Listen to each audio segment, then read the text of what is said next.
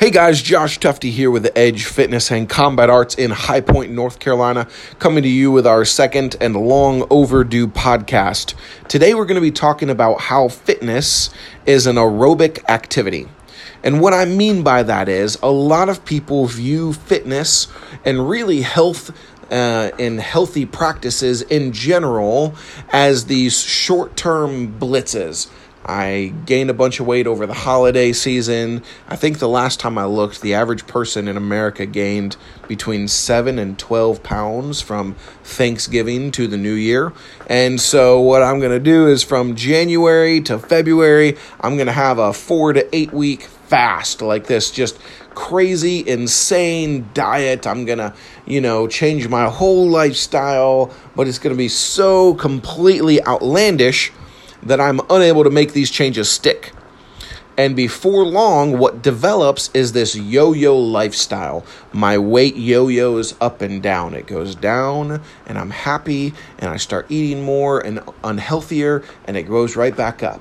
And my cardiovascular activity goes down because I'm not working out, I'm being a little bit lazy, maybe I've got a new job and I'm tired or it's not convenient, and then I get really, really out of shape and something shakes me a bit, and I go right back up because I make it a consistent habit, but then it goes right back down again. And so in our lives, when we develop these yo-yo health patterns, we have to understand something. Number one, it is very, very unhealthy because your body doesn't get used to being one way or the other. When you go up and down consistently and drastically in your health, it is bad for you. Number two, if you do this and you don't have a good, solid baseline to fall back on, if I decide to really increase and really bump up my activity level, I decide to really make an effort to eat healthier, and I go to all these crazy, what we'd call fad diets or fad workout systems,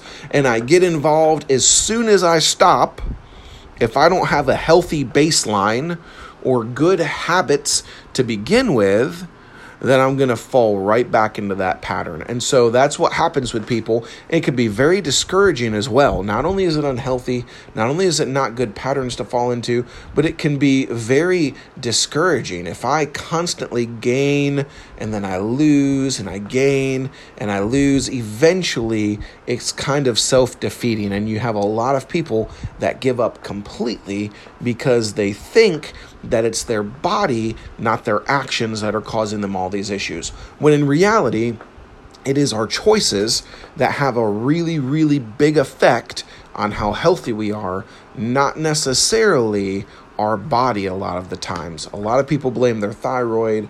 A lot of people blame imaginary illnesses. A lot of people blame imaginary stomach problems for the fact that they're just not making good life choices. And so today, the title of our episode is Fitness is an Aerobic Activity. In the cardiovascular world, your heart health or how much gas you have in the tank kind of thing, you have two primary areas. You have aerobic and anaerobic activity. Anaerobic activity is your short-term, high-intensity bursts. A great example of this would be a football game. I have a play that lasts anywhere from 5 seconds to 25 seconds, and then I walk to the next starting line. So we have this high intensity, high burst, anaerobic activity, but then I get to rest for 30 or 40 seconds. Or you have the aerobic activity, which is completely on the opposite side of the scale. Neither is less or more important, but the aerobic activity would be the cross-country runners, the person who is going to run 10 miles instead of sprinting 80 yards. The aerobic activity and why we choose to have fitness as an aerobic activity instead of an anaerobic activity means it's a consistent, long-term grind. If anybody thinks being healthy is anything but a consistent, long-term lifestyle choice, you are sadly mistaken. Here's a couple tips to help us do this. A lot of people, when they start a workout, they start these programs that are completely unsustainable. So step number one, find a fitness regimen that is maintainable. I would much rather have a client of mine work out 3 times a week for 30 minutes each day, then have them work out for 4 hours a day for 1 week, and then not see them again for the next 6 months.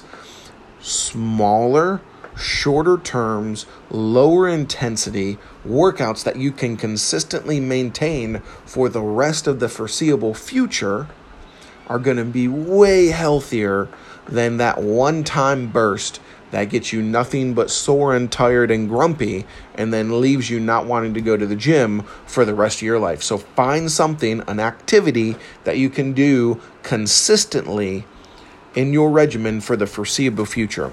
Number 2, and this is kind of dealing with the same thing, that activity. Make sure it's something that you enjoy. A lot of people think the only way to do fitness is running. If you don't like to run, there are literally dozens, if not hundreds, of other avenues and styles of working out that you can pursue. There are kickboxing fitness classes. There are martial arts classes. There's cycling. There's jogging. There's swimming. There's mud runs. There's all sorts of things that you guys can pursue. Don't just do something and hate every minute of it.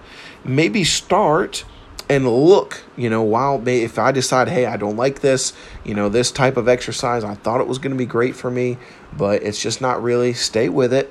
But while you're with that, be looking for something else that you can find enjoyable. You are not going to stick with something that you cannot stand doing. A lot of my students and a lot of my personal training clients that start off with fitness, just general strength training, circuit training, cardiovascular activity, move to a specific area after 4 to 6 months. Because once they feel like they've got a baseline, they feel like they've done what they can in that area, they want to specialize in something. And that is either maybe martial arts or boxing or some other form of self-defense. I have a lot of people that move into powerlifting or specific strength training. I have several clients who their whole goal is to get to the next mud run or the next 5K or the next charity fundraiser bike ride. So you find something that you can do that's not only good for you, but also very enjoyable for you. That coupled with a healthy, consistent lifestyle change is going to make fitness that much easier for you. I see a lot of people very miserable after walking out of the gym. Our goal here at Edge Fitness is to make sure that when you leave feeling refreshed, you leave feeling like you had a great time, you had a couple of laughs, and you did something good for yourself. And finally, number 3, find a buddy. It is incredibly important to have somebody to make this journey with you. Maybe you have to pay for their membership. Maybe you have to find a place that gives buddy discounts.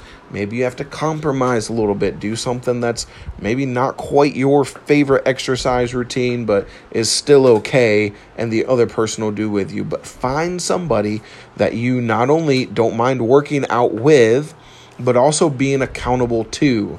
This needs to be somebody that can kick your tail and you can kick their tail when you fail to meet the obligations in the agreement you've set. I do not recommend this for spouses. This is a great way to have the dishes thrown at you or to get kicked out of the house. So keep that in mind. Guys, I hope these 3 tips are healthy.